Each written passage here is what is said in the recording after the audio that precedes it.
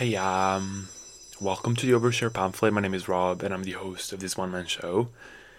Welcome back to my usual listeners, and welcome if you're new. And if you are new, you can follow me on my personal social media, on TikTok, Twitter, or Instagram. Those are the platforms that I use the most in that sense. And there's also a Twitter page for the podcast itself. But everything will be in the description of the podcast, so you can find my account names there. But follow me on Instagram. Instagram, I post the most there. Like, I post so many stories there. I don't know. I have mental illness for Instagram stories, but my handle for Instagram is Rob Scal, so SCAL .jpg, so JPG. What the fuck? Anyways, but yeah, we're back to our usual schedule, to our usual programming in that sense. And we have two topics to discuss today.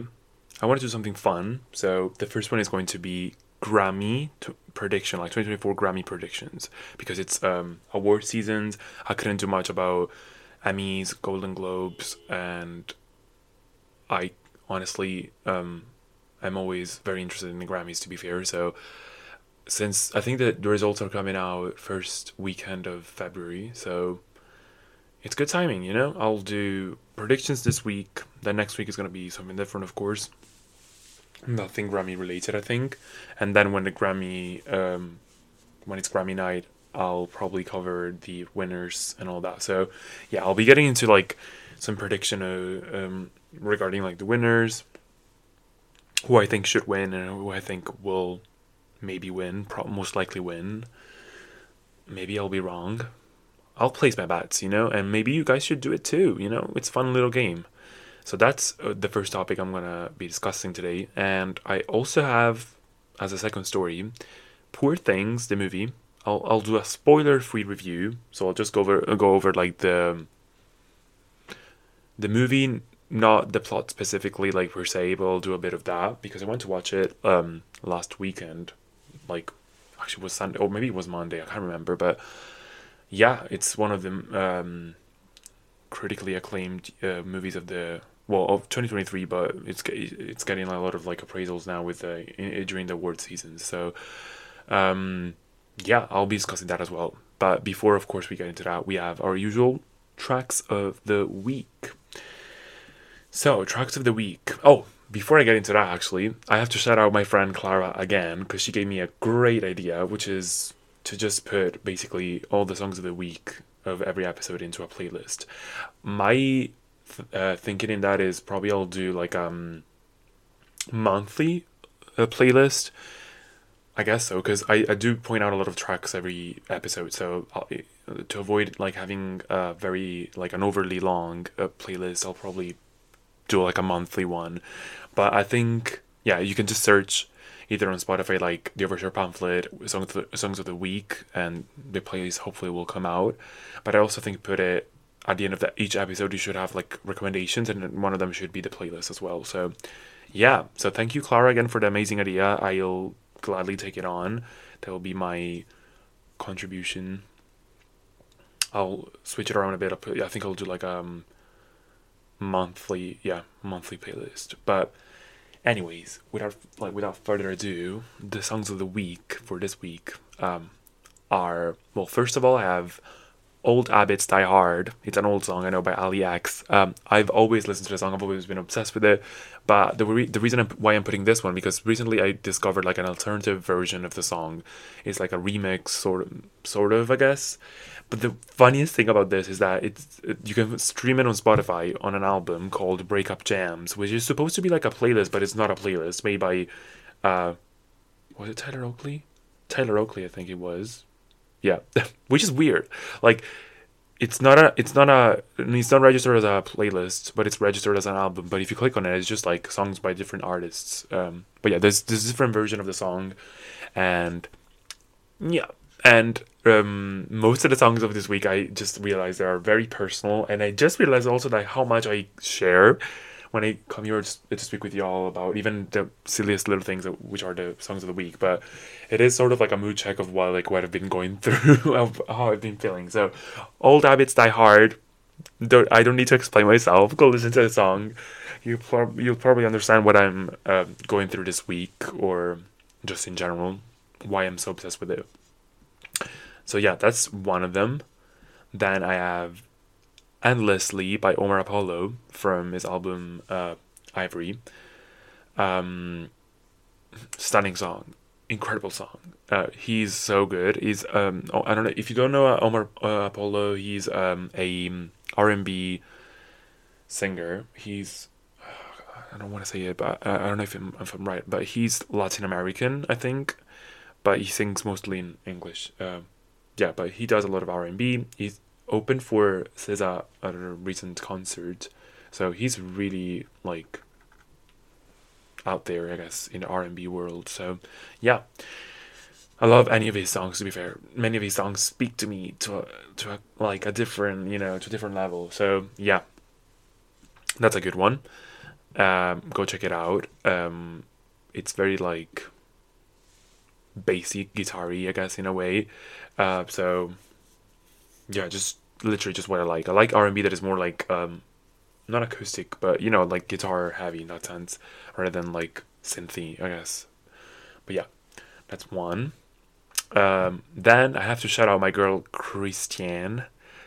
Christian, I think that's how you say her name, but it's yeah, she is not very well known. I think like no one, she doesn't have that many streams, but yeah, it's one of those weird artists that no one knows about, but she has like every single song she puts out is my favorite song.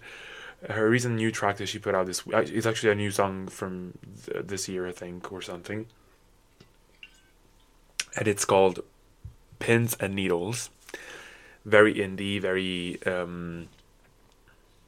cool song, very cool track. She has a beautiful voice. I love her. She always has a very emotional and emotive, yeah, more than emotional, like an emotive type of way of singing. So if you're into that, go check it out. She is one of my favorite artists. My favorite song actually by her is "Wish I Could Be Your Girl." That's just a banger. It's just so fucking good. But yeah, that's my suggestion. Then I also have "Off with Her Tits" by Ali X again. Ali X making it like, but this one is a new song she put out for her upcoming album, I assume. "Off with Her Tits" is just fucking shit, but like batshit crazy. I'm not sure if she's like referring to like another girl or herself in a song. I'm not really sure. I haven't analyzed the lyrics of the song, but the beat is beating. It's very like house vibe, not house, but more like synthy, dance pop. Really good. Totally recommended. And yeah, then last song recommended is "Kiss Me" by Sixpence. Wait, what's their name? Sixpence? None the Richer. You might have. Well, this song is a staple. It's quite an old song, to be fair, but yeah, it's their most popular song. Like, has a bunch of streams. You must know it. If you go and listen to it, you will know it. But yeah, this also is speaking to me. It's speaking to me to a deep personal level. I don't want to be perceived, but I will be unfortunately perceived because I'm putting out these tracks for y'all. But yeah, these will be all put in in a playlist. But "Kiss Me" is probably the most central song of the week for me. It's like very stripped down, like acoustic guitar, some snares, and it's just like a good old fashioned love song. Just wanting to be kissed by the person you love, and you know what? There's nothing wrong with that. Even just like feelings are disgusting. Ew. Do not talk to me. Leave me alone. Anyways, that's gonna be in the playlist. Go check it out. You'll have a bunch of fun. You can catch up on also the other songs that I named the previous weeks. I put in all the songs that because I did only like 2 episodes in December, I think, or 3, and 1 in November. So in January, I'm going to put all of them together. But starting February, I'm going to be doing, I think, the monthly ones. So, because I know I will be having, a more regular schedule in that sense. So, yeah. these are a bunch of songs actually. They're more than I expected in just 1 week, like literally. Um, yeah, go take a listen. And yeah, before I get back to the stories, I think the way I'll do the Grammys, I'll probably pull up on my computer the nominees on the official website, and I know some of the people already nominated. I know some of them. I don't know the full list, but yeah, I'll sort of be also like a reaction to the Grammys, Grammy nominations. So yeah, and I'll give my you know, fresh thoughts on the situation. Yeah, I'm gonna make my predictions and all that. So we'll probably go through like the main categories, and that shall be it probably. So we'll go through those, and then we'll move to the second story. Poor things. Yeah. So yeah, catch y'all in a bit. In a bit. Yeah.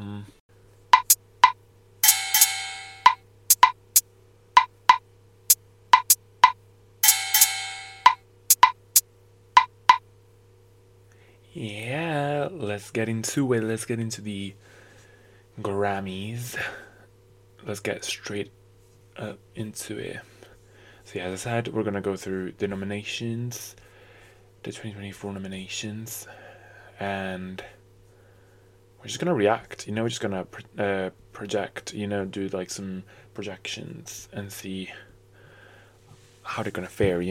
But yeah, as you may know, the Grammys are, of course, the Recording Academy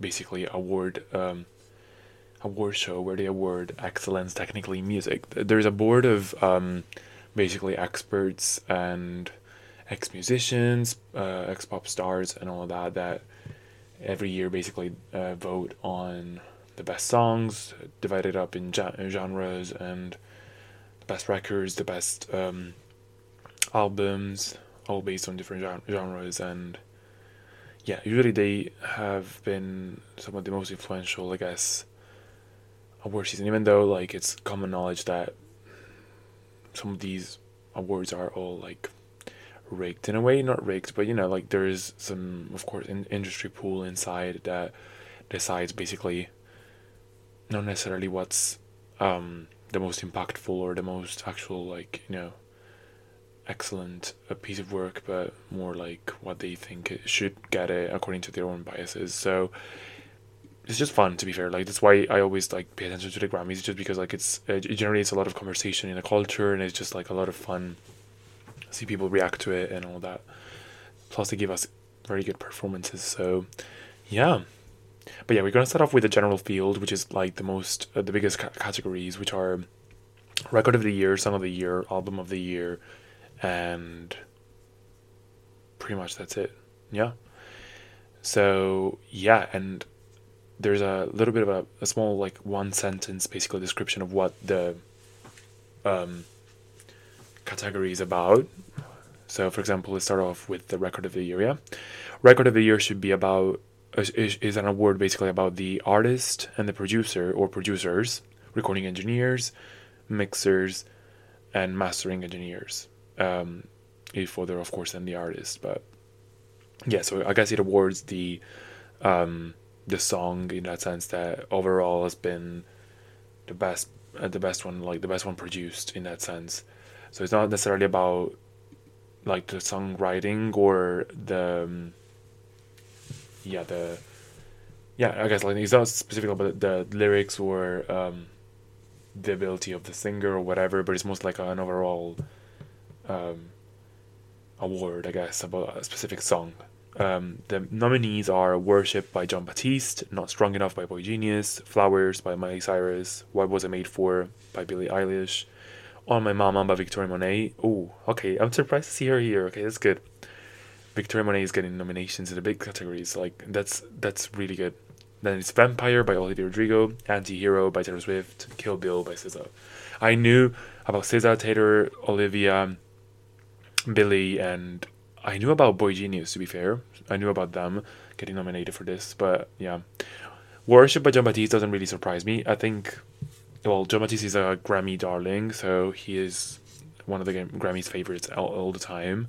But I think he may be wrong, but I think maybe last year he already took home a lot of awards. So maybe they're not gonna like give the big ones to him this time around. They wanna be a bit more generous towards other people. So personally, I think in terms of record of the year, like the best produced track and overall, like mixing and everything else, I would say like my favorite one might be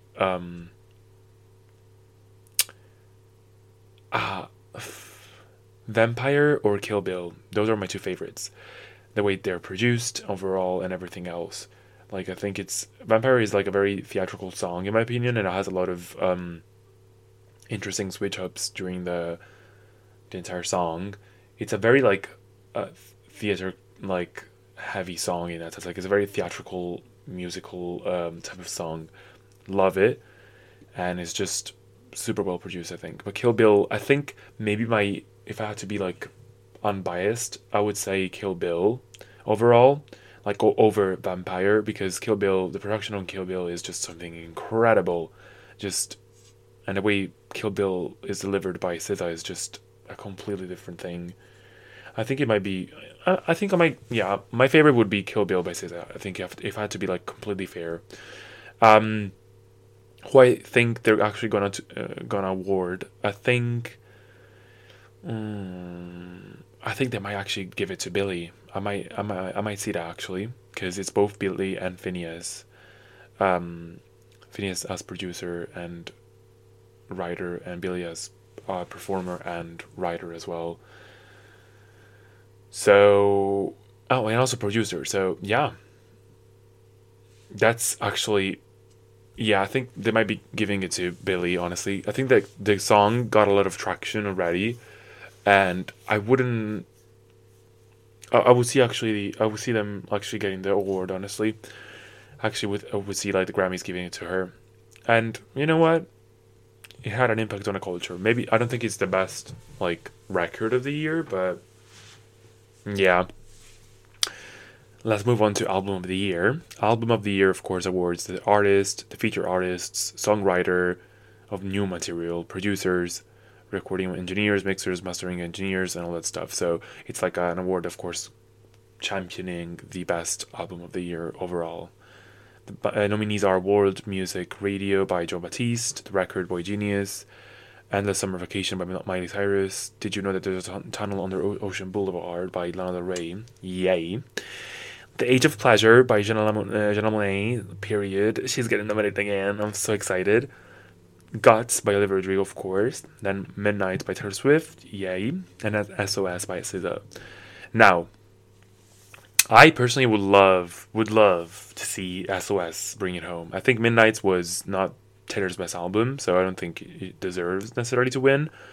Guts, I like Guts. I reevaluated it, and I think it's it grew on me a lot, but I still don't think it's the best album that came out this 2023, of course, yeah, that year.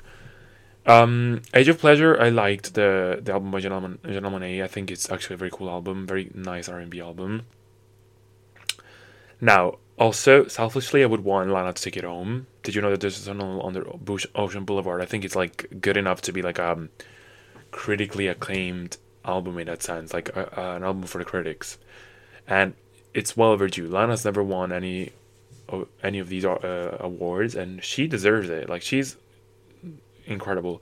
I have to say that Did You Know That There Is a Tunnel Under Ocean Boulevard is not my favorite album, to be fair, by Lana, but I do think that there's a lot of like critical writing and production, and there's a lot of like interesting things there going on, and I think the critics might actually love it.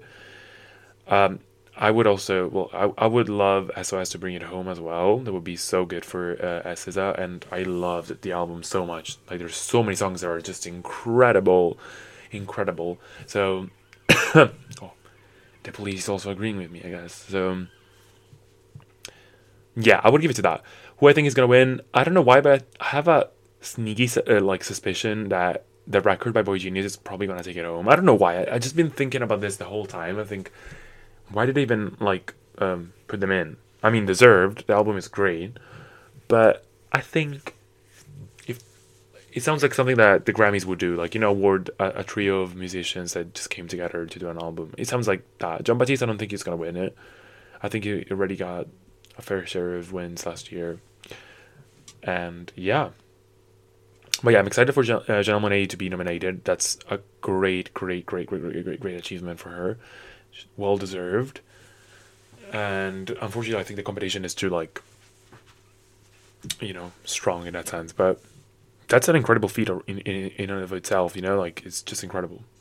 So yeah, I would want SOS to win, or Ocean Boulevard by Lana Del Rey. But I think I have this sneaky suspicion that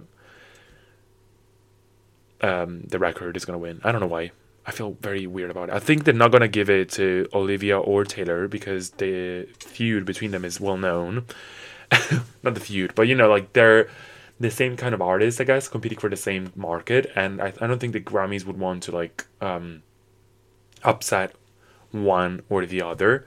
So to avoid that, I think they're gonna give the award to someone completely different. So yeah. Song of the year. Song of the year is an award for a songwriter, a song that is eligible if it was first released, or if it first achieved prominence during the eligibility year. So it can be only singles or tracks of an album. So yeah, this is more about the songwriting here. Yeah, a songwriter award. So the nominees are A&W, American Horror by Lana Del Rey and Jack Antonoff, Anti-Hero by Jack Antonoff and Taylor Swift, Butterfly by John Batiste and Ann Wilson, performed by John Batiste, yeah. Then there is Dance the Night Away. No, wait, is it just Dance the Night? Dance the Night, yeah. The song by Dua Lipa, Flowers by Miley Cyrus, Kill Bill by SZA, Vampire by Olivia Rodrigo, What Was I Made For by Billie Eilish. Now, personally, I would want A&W to win. A&W is, among all of these, I don't think there's any competition. A&W is the song of the year. It's just the best song ever written. Like, that song is just incredible. Just go and listen to it. It's just an incredible song. And I think it should have been also nominated, to be fair, as Record of the Year, because the production on A&W goes hard. But I would want A&W to win, personally. I would be fine with Vampire winning, because the songwriting there, I really like it. I like the metaphor with a vampire, like, in a situationship is pretty good. Who I think is going to win, I think the Academy is going to probably award. It might be Billie Eilish again with What Was I Made For, or that's interesting. Songwriting. Honestly, yeah, I think either Billie or. I don't know if it's going to go to Taylor, honestly. I don't think it's going to go to Taylor. I think there's actually a good chance that Lana Del Rey might win this. I would love for A&W to win, honestly. That would be an honor. So, yeah, here's for the best. Oh, yeah, we also have Best New Artist in the general category, which is, of course, an award for the best, most prominent new artist of the year. So the nominees are Gracie Abrams, Fred Again, Ice Spice, Jolly Roll, Coco Jones, Noah Kahan, Victoria Monet, and The War and Treaty. I think. Wait, Victoria Monet made it here? But is she? Well, I guess she came with Jaguar. She came into prominence this year, I guess.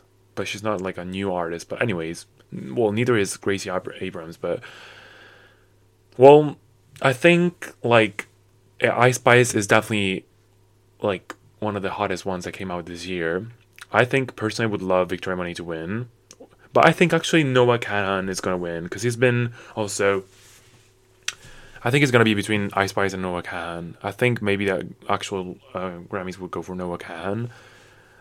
He's been killing it on the charts. I personally don't really listen to his songs, but yeah.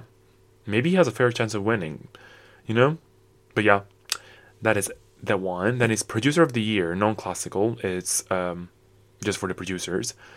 So it's Jack Antonoff, who produced, of course, the 1975 album Being Funny in a Foreign Language. Then it's Did You Know That he produced also Ocean Boulevard, of course, and Midnights by Taylor Swift. Then it's Darren's D Mile Emile II, with Jaguar 2 by Victoria Monet,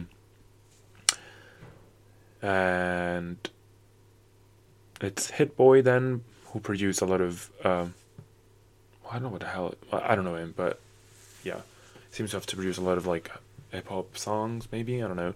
Metro Boomin, of course, also a famous hip hop producer, and then there's Daniel Nigro, who produced a lot of Olivia Rodrigo songs, and also Chaperone.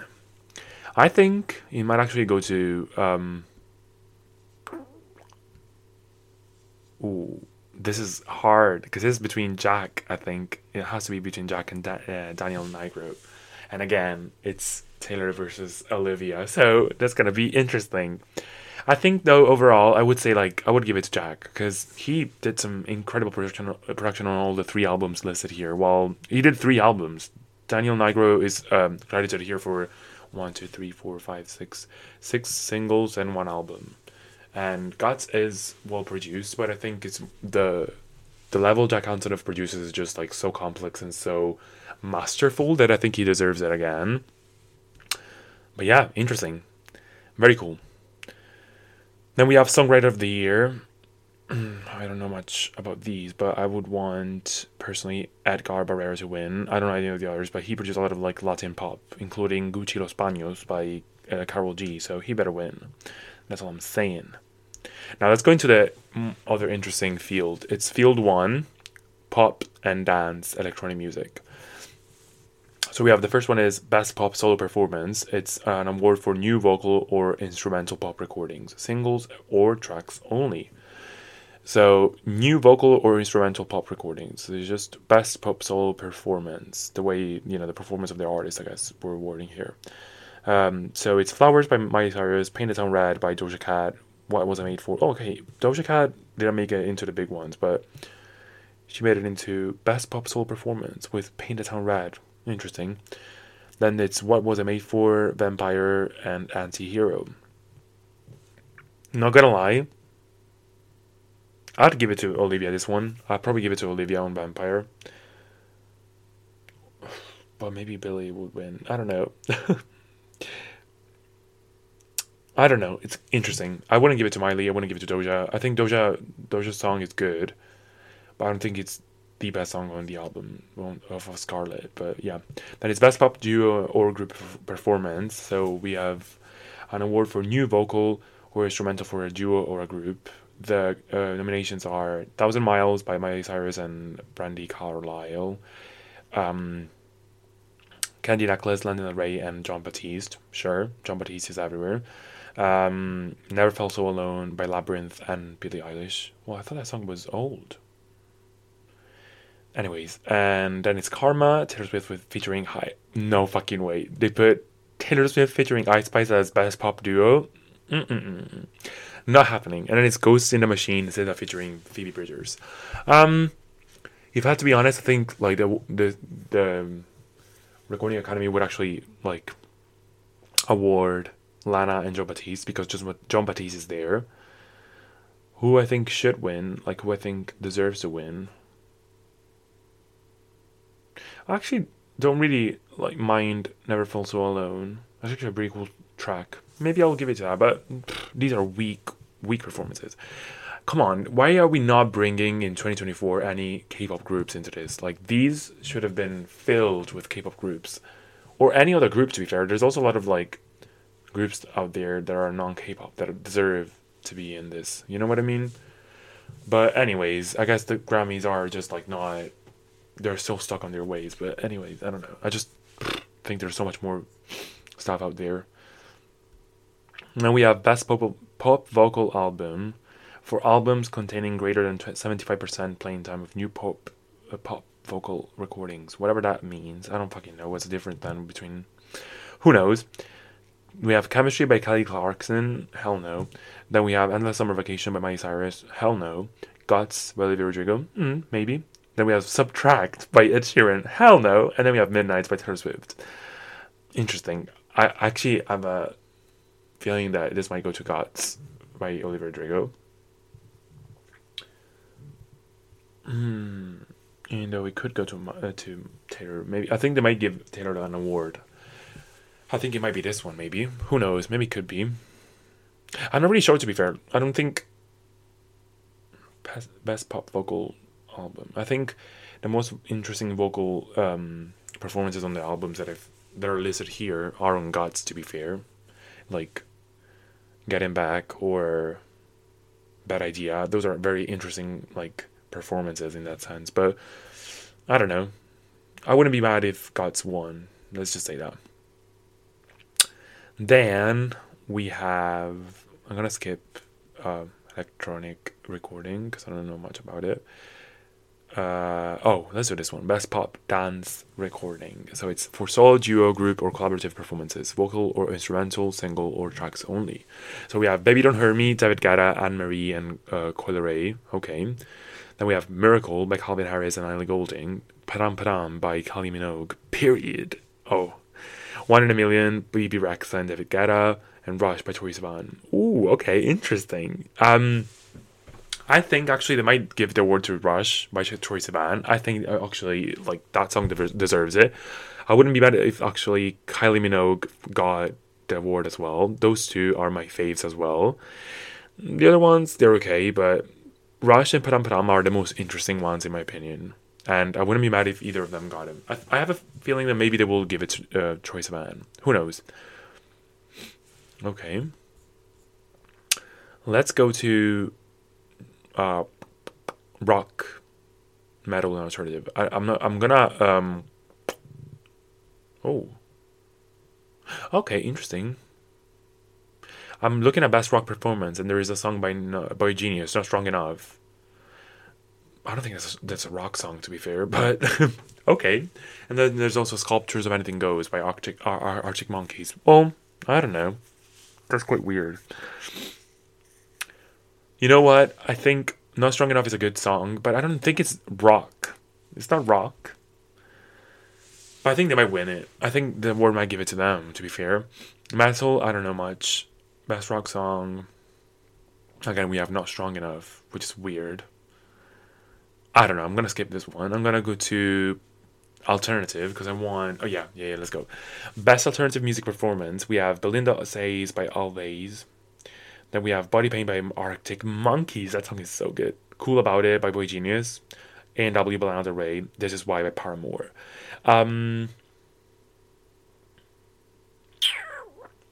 Interesting. Maybe... well, I'm biased. I would say A&W or Body Paint. I really like Body Paint, honestly. I think they might give it to Cool About It, though, by Boy Genius. But, yeah. A&W deserves it. Then, best alternative music album is The Car by Arctic Monkeys, The Record by Boy Genius, Ocean Boulevard by Lana Del Rey, Cracker Island by Gorillaz, and then it's I Inside the Old Year Dying by PJ Harvey. Okay, interesting choices. I love The Car. The Car by the Arctic Monkeys is such a good album. Oh my god, it's so good. I would want it to go to that, personally, as an alternative album. I think they might give... If Lana doesn't win album of the year, I think they're going to give it to her here. Like, they're going to give her the Ocean Boulevard... award here. Yeah, I think so. I think that's gonna be it. I think they might, if that's the thing. If not, if she wins album of the year, they weren't gonna give it to Boy Genius actually. But I would want the Car to win in this category because the album is so fucking good. Okay, let's finish off with R&B and rap, and then we can wrap it up this side of the first story. You know. So, best R&B performance: Summer Too Hot by Chris Brown, Back to Love by Robert Glasper featuring SIR. I don't know what that is, but then it's I See You by Coco Jones, period. How Does It Make You Feel by Victoria Monet, period. And then Kill Bill by SZA. Interesting. Kill Bill slaps. I would actually want How Does It Make You Feel. Actually, My Mama would be good though. I See You is also good. I think they might actually give it to Victoria Monet here. Even though SZA might clear, to be fair, in the R&B. I like Kill Bill a lot, so I wouldn't be mad if I think maybe they might give it to SZA. To be fair, she's gonna clear. She's all the R&B categories she's in it, so she's probably gonna clear this one. So we have Best Traditional R&B Performance, and it's Simple by Babyface featuring Coco Jones, Lucky by Kenyon Dixon, Hollywood by Victoria Monet, Good Morning by PJ Morton, and then we have Love Language by SZA. I think actually here there's a good chance that Victoria Monet could win it because I like that song so much, and it's quite like I can see the award giving it to her, you know. Then Best R&B Song for a Songwriter, so he's a songwriting most of all. Angel by Halle Bailey. Oh my god, okay, she made it. Interesting. Back to Love by Robert Glasper featuring Sarah. Then it's I See You by Coco Jones. Then it's Oh My Mama by Victoria Monet. Oh my god, she made it. She made it. Snooze by SZA. Oh, Snooze is here. Oh, Snooze might win then. I think he's gonna win. But I would want also Oh My Mama to win, to be fair. Those two are my favorite R&B songs of the year, to be fair. I think Snooze might win though. SZA's gonna clear. There's no way, you know. Then there's Best Progressive R&B Album, so it's The Love by Since I Have a Lover by Black. Then it's The Love Album of the Grid by Diddy, Nova by Terrace Martin and James Fauntleroy. The Age of Pleasure by Janelle Monáe. Period. Janelle Monáe and Victoria Monet are killing it this year. And then SOS. Let me see. Okay, so SOS is not credited in Best R&B Album, but she's in the Best Progressive. So I think she's gonna win here, and then Best R&B Album might go to. Oh, there's different. Okay, interesting. Okay, let's do this. I think Best Progressive R&B Album is gonna go to SOS. Then Best R&B Album, the nominees are Girls Night Out by Babyface, Why Did I Tell You by Why I Didn't Tell You by Coco Jones, Special Occasion by Emily King, Jaguar 2 by Victoria Monet, and Summer Walker doing Clear 2. I think Jaguar 2 might win Best R&B Album then. Interesting. Oh my god. I know there was this difference between that.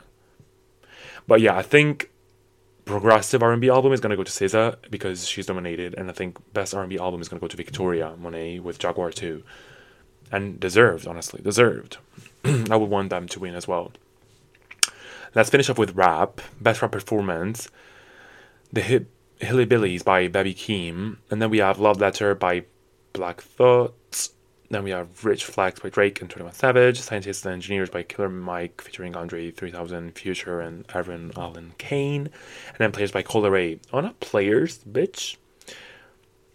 I think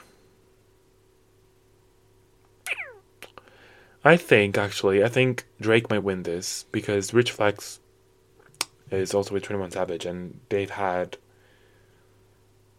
great stats in terms of rap. I guess so.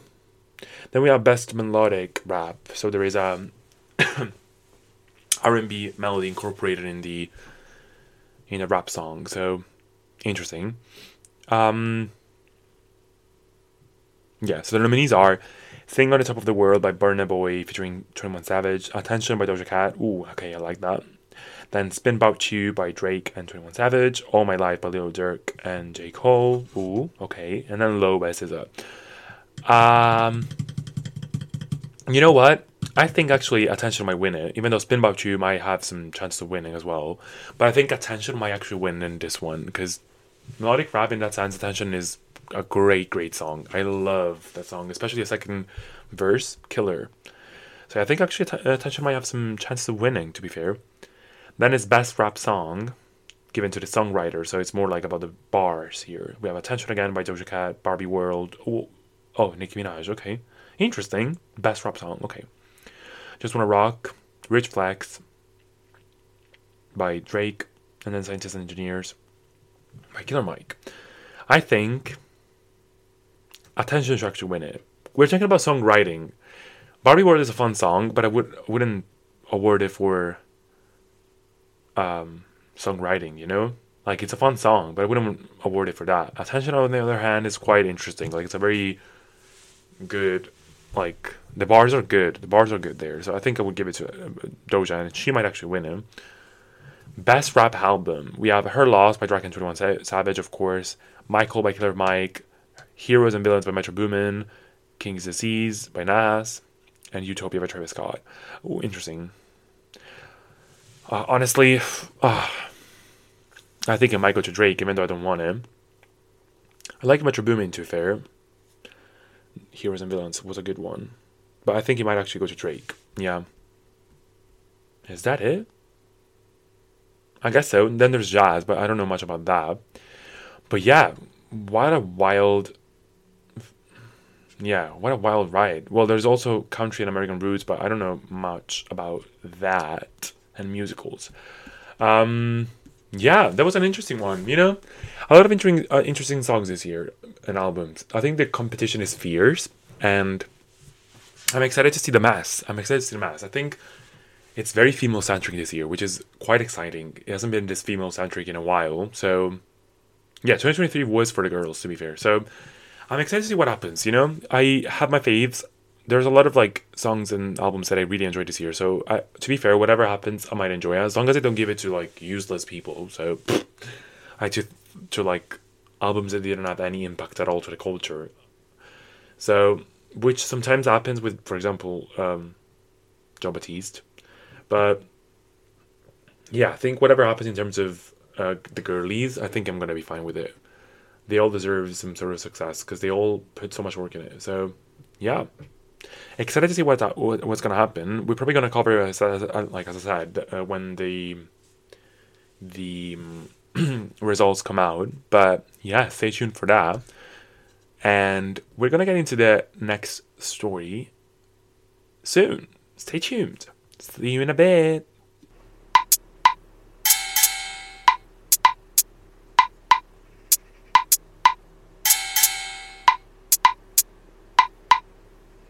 Yeah.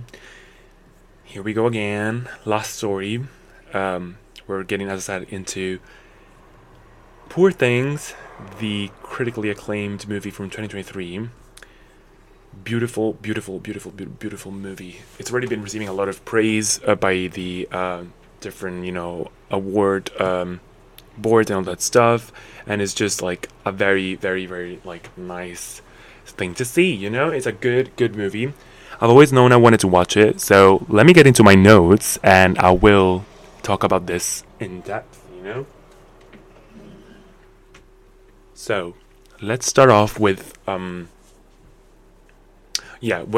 just said, like, also in the intro that I went to watch it, like, recently because of I've seen trailers before and they've always struck me and they've always been very, very captivating. Just the cinematography in general, and plus Emma Stone is in it, so that's a deal set, you know what I mean?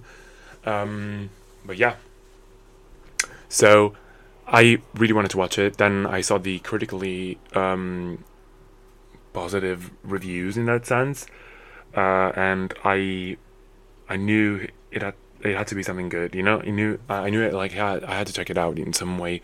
So then, yeah, when I came back to England, I went to the nearest cinema and went to watch it. So yeah.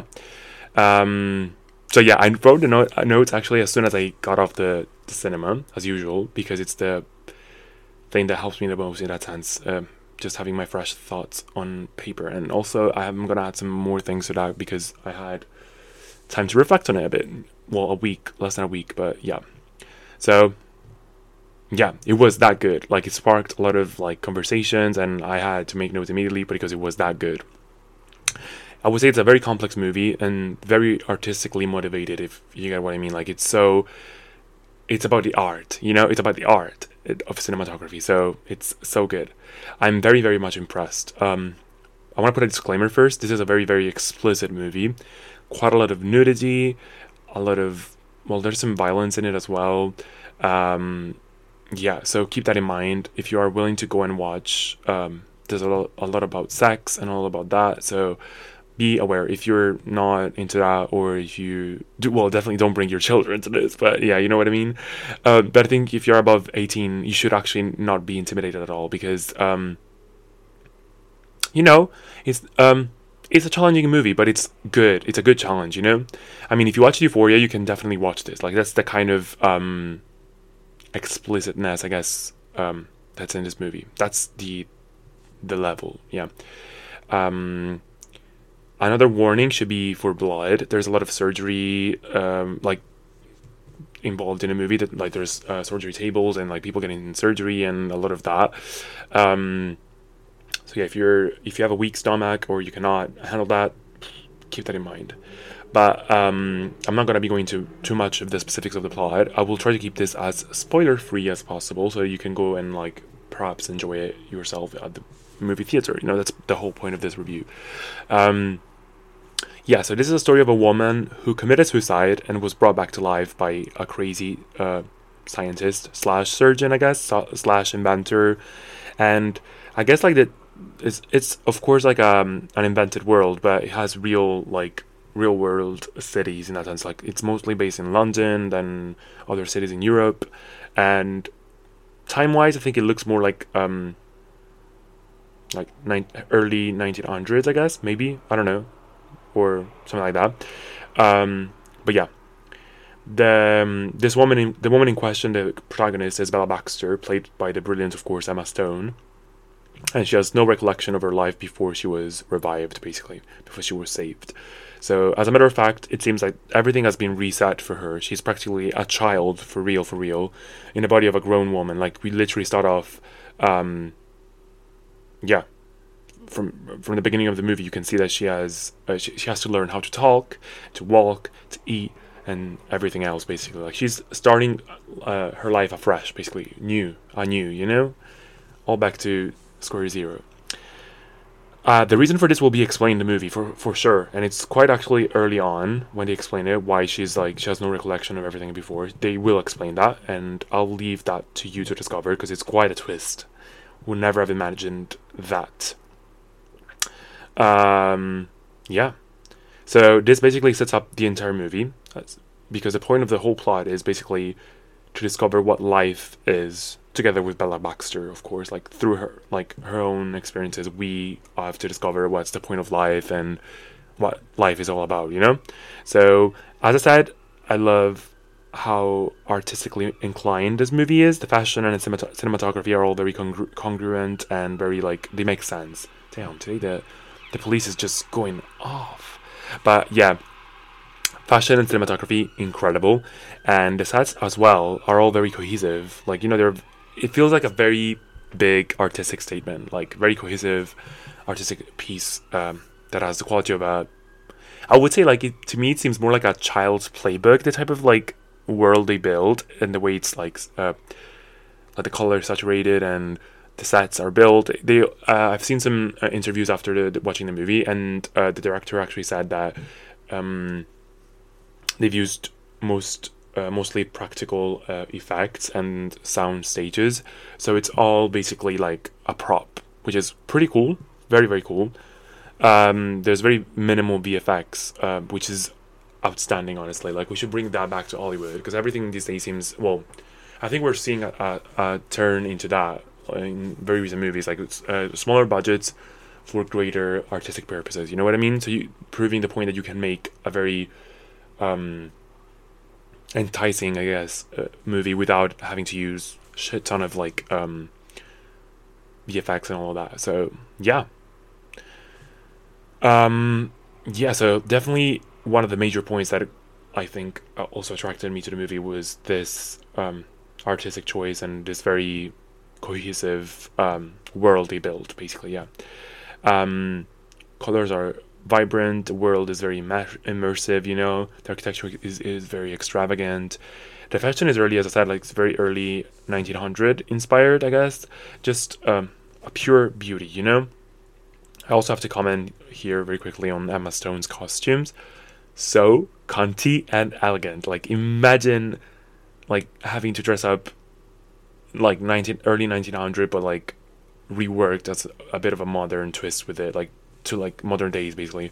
So it's so cool. The character has a very defined look, which is the sign of a very successful movie, in my opinion, because a signature look helps to make the character stick out and be remembered for years to come, basically. So it is, to me, that also helps the movie to cement itself as a cult classic. All of our dresses are basically super colorful, and they play on the same feature of extremely puffy sleeves, you know those like shoulder puffs. They're like very puffy sleeves, like, especially the shoulder area. I don't know. I think you know what I'm talking about. But yeah, that's her signature look, together with her very long black hair. But she has so many variations of these very puffy like sleeved shirt and like full body dresses and corsets and all that stuff. Just stunning, you know. Like they use so many different materials, but it all seems to be like very well thought out and very well like part of her character. So it was just beautiful. And there you go. You have a signature look, you know, and it's just so cunty. Like I love, gosh, my favorite one has to be the one where she's in Paris and she joins the socialist movement. It's just so fucking cool. Like it's like a full black coat, but still with these very puffy sleeves. And I think her hair is like in a braid or something, and she has this like little book in her hand, like the manifesto, and she's like just like you can tell that she's turning into like a real woman, like cultured woman interested in politics. It's just like beautiful. Yeah, go check some Pinterest mood boards about Bella Baxter, and you'll be surprised. Like it's so interesting. But yeah, and this is also as well complemented, as I said, by the sceneries as well. So Bella throughout the movie goes on a journey that brings her from London to Lisbon to Paris, and then even more, like she goes to Greece. I think she goes to Alexandria, I can't remember. But they all have these very extravagant and luxurious, but also gimmicky sort of props. Very cool stuff. Like it feels, as I said, like a child's playbook. It's so nice. But apart from the visuals, the movie also, I think, excels in the plot. Of course, the plot is the main point, of course. But I'm a very like visual person. I like having like unusual cinematography and all that stuff. So that strikes me the most at first. And then the plot is also something that, of course, is very important. But you know, it needs to fit into the vision of the movie, I guess, to make it, you know, a remarkable one. But yeah, so the visual side, excellent. But also the plot, excellent. You know, it's a very clever idea, as I said, to like basically explore the meaning of life through basically this like revived character sort of situation. It's truthfully like, and there's more to it. So when you find out about the plot of the movie, you'll just like think that it's just genius, you know? It's truthfully like basically a movie that has at its center the human condition, the many emotional hurdles and complex problems that affect both people and society as a whole. I think what's more, by following Bella's steps until she like then fully blooms as her own person, the movie manages to flip on its head a lot of like societal norms and moralities and just basically our normal day-to-day life, because that's the beauty of it. Like you literally as a spectator, I guess, you can like relive life from zero, but with your already cemented moralities, and you can see how like the movie is so cleverly putting that into question. Like all these things that we think are sacred and unchallengeable are actually just turned on its head and like on their head, and like it's just beautiful, just very well executed. Bella also innocently and quite hilariously, I think, questions all of these man-made social rules, and makes you question a lot of the also like sex norms, I would say, that are specifically put on women. I think this movie, like on second thought, after making these notes, that's why I came also to the conclusion. It's like a very feminist movie, but without being overtly feminist. Yeah, it's like it's about body autonomy as well. There's a lot of that. There's a lot of like talk about sex workers as well, but it's done not like as a very on your nose like type of movie. It's not one of those like a bit, you know, how to say, like daunting feminist movies. It's like a very like feminism is infused in the movie, but it's done in a very clever and like just a funny little story that you can follow. You root for Bella, and you, as I said, like by watching her grow and like have this like, you know, very funny approach to life and like flipping moral norms, you also get basically a lot of, you know, feminist ideas into your little brain, as you should. Like you learn a lot about like, you know, common sense feminism. So yeah, kudos to that. Like very, very sophisticated, you know, just beautiful. So yeah, it's like also the viewers, by following her, have to reboot together with Bella, basically, right? And I think it's also pretty successful precisely because Bella retains her adult body and makes it easier to fully empathize with her rather than watching it like an actual kid grow up, like in other movies, for example. Like you can like empathize with her by the mere fact that she's an adult but with the brain of a baby, basically. Like, you know, the movie is extremely thought-provoking, I guess, and very daring in some ways. I love it. Like, also effortlessly funny and knows when to take itself seriously and when to let go. It also doesn't shy away from the, as I said, like the sexual discourse of like the sexual side of Bella, her sexual needs, and after all, it is a journey about a character exploring herself. Sorry. So yeah, like it's a totality, I guess. Like it's a full journey. I actually find Emma Stone's quote when accepting the Golden Globe award, because she won like literally this week or last weekend, basically, very, very interesting. Like it's very well fitting. Describes the movie perfectly, in my opinion. She described the movie basically as a love story between Bella Baxter and life itself, because it is the truth. It is a love story, but despite her having like so many love interests in the movie, ultimately it's about her falling in love with life. Like going through emotions, first loving it, discovering it, then hating it, then loving it. It's just that good, you know? Also, I want to shout out Mark Ruffalo. I'm not going to shout out to Emma Stone because she, like, if you know her, anything about her, she's going to do a great job. Like, she's impeccable in the movie. She's truly the centerpiece of the movie, of course. But, yeah, I'm not going to go too much into her because she's just, like, you know, there's no need for that. She just does, like, an incredible job. Yeah, Mark Ruffalo to me was a great surprise because I was used to like seeing him in Marvel movies and that's it. But here he plays one of the main love interests of Bella, a rich lawyer who brings Bella around the world and away from her creator, and who also quickly turns out to be a controlling and hedonistic man. Yeah, he's so funny, and I think he's also perfectly cast for the role. Is such a good actor and also a great, you know, co-star to Emma Stone. They just have this chemistry that's just like so funny. The acting is impeccable. I don't have to say much about Emma Stone. I know they made fun of him in the interviews about his accent because they're supposed to have like a British accent, but he's not really doing a good job. But apart from that, it's just so funny. She's perfect, and we all like he's perfect and she's perfect. So they have a great chemistry in the role. Also, shout out to Willem Dafoe, who also plays Godwin Baxter. Godwin Baxter is basically the Bella's creator and the monstrous scientist. You know, he once again manages to get cast in a role that is like about a monstrous looking man. Like, you know, he did the Goblin in Spider-Man, and he did like other movies as well where he's the villain, like the evil man. I guess it's like his face screams that, but in this movie his face is covered in scars from all of his the experiments and surgeries that he did on himself and his father did on him. There's a lot of like that. He looks more like Frankenstein's monster himself more than Bella, because Bella seems to be like, to me, like a female version of like there's a bit of influence of that, like Frankenstein's monster, but like the truly like look like monstrous looking man is Godwin Baxter. Yeah, but Bella remains gorgeous. Like, she's stunning. I'm not gonna delve more into the plot, but just go and check it out if you want something challenging but also very entertaining and very like you know, something that's gonna make you reflect and also appreciate a lot more your life and everyone around you, and women specifically as well.